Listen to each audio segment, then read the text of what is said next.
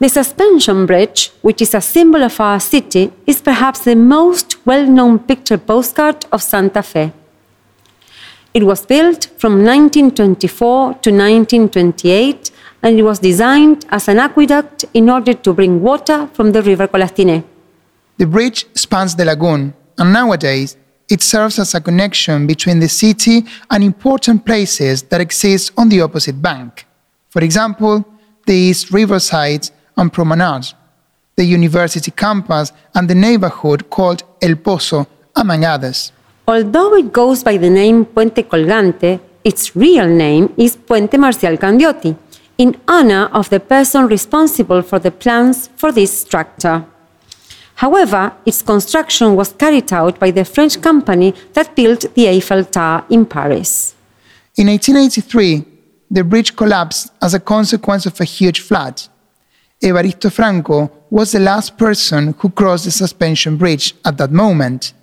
While he was crossing it by bike, the structure started collapsing around 4:30 in the afternoon on that rainy September the 28th. On September 2002, the bridge was inaugurated again. For its reconstruction, efforts were made to maintain the original structure of the 1920s. That is why a pipe was included, as in the original structure, but the current one does not fulfill any function. The new bridge retains the original West Tower, assembled in 1824.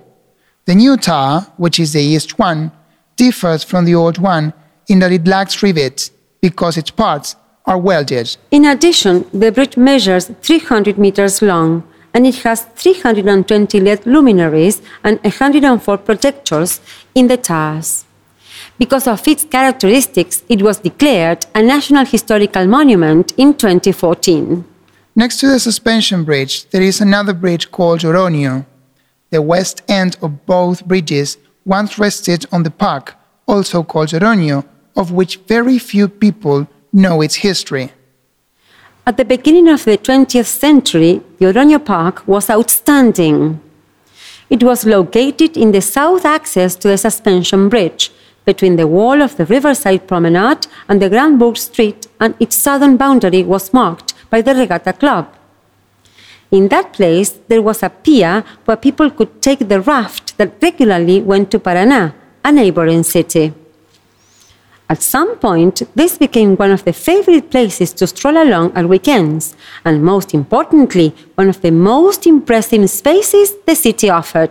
The park had gorgeous and attractive gardens and sculptures, including a lovely pergola and a French-style garden where there was a beautiful fountain, which today is known as Cordialidad, and which is now located in the east end of the Oroño Viaduct on the road 168. When the fountain was still in the park, the police or military band performed every Sunday.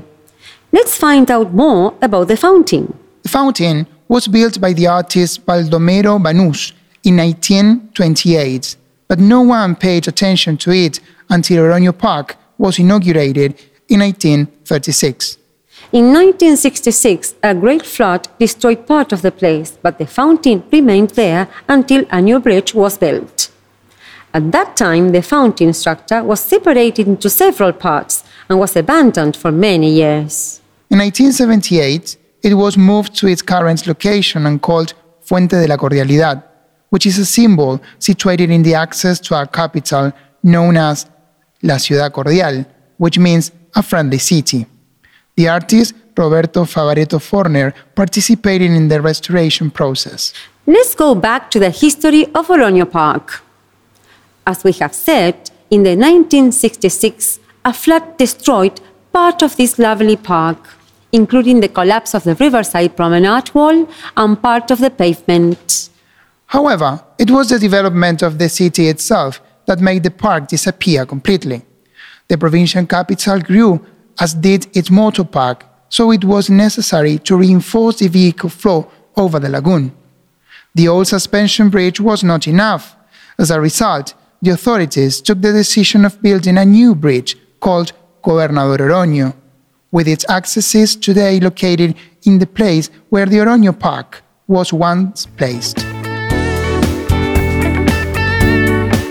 This walking tour finishes here, but we invite you to continue knowing more about Santa Fe Capital City through the audio tours.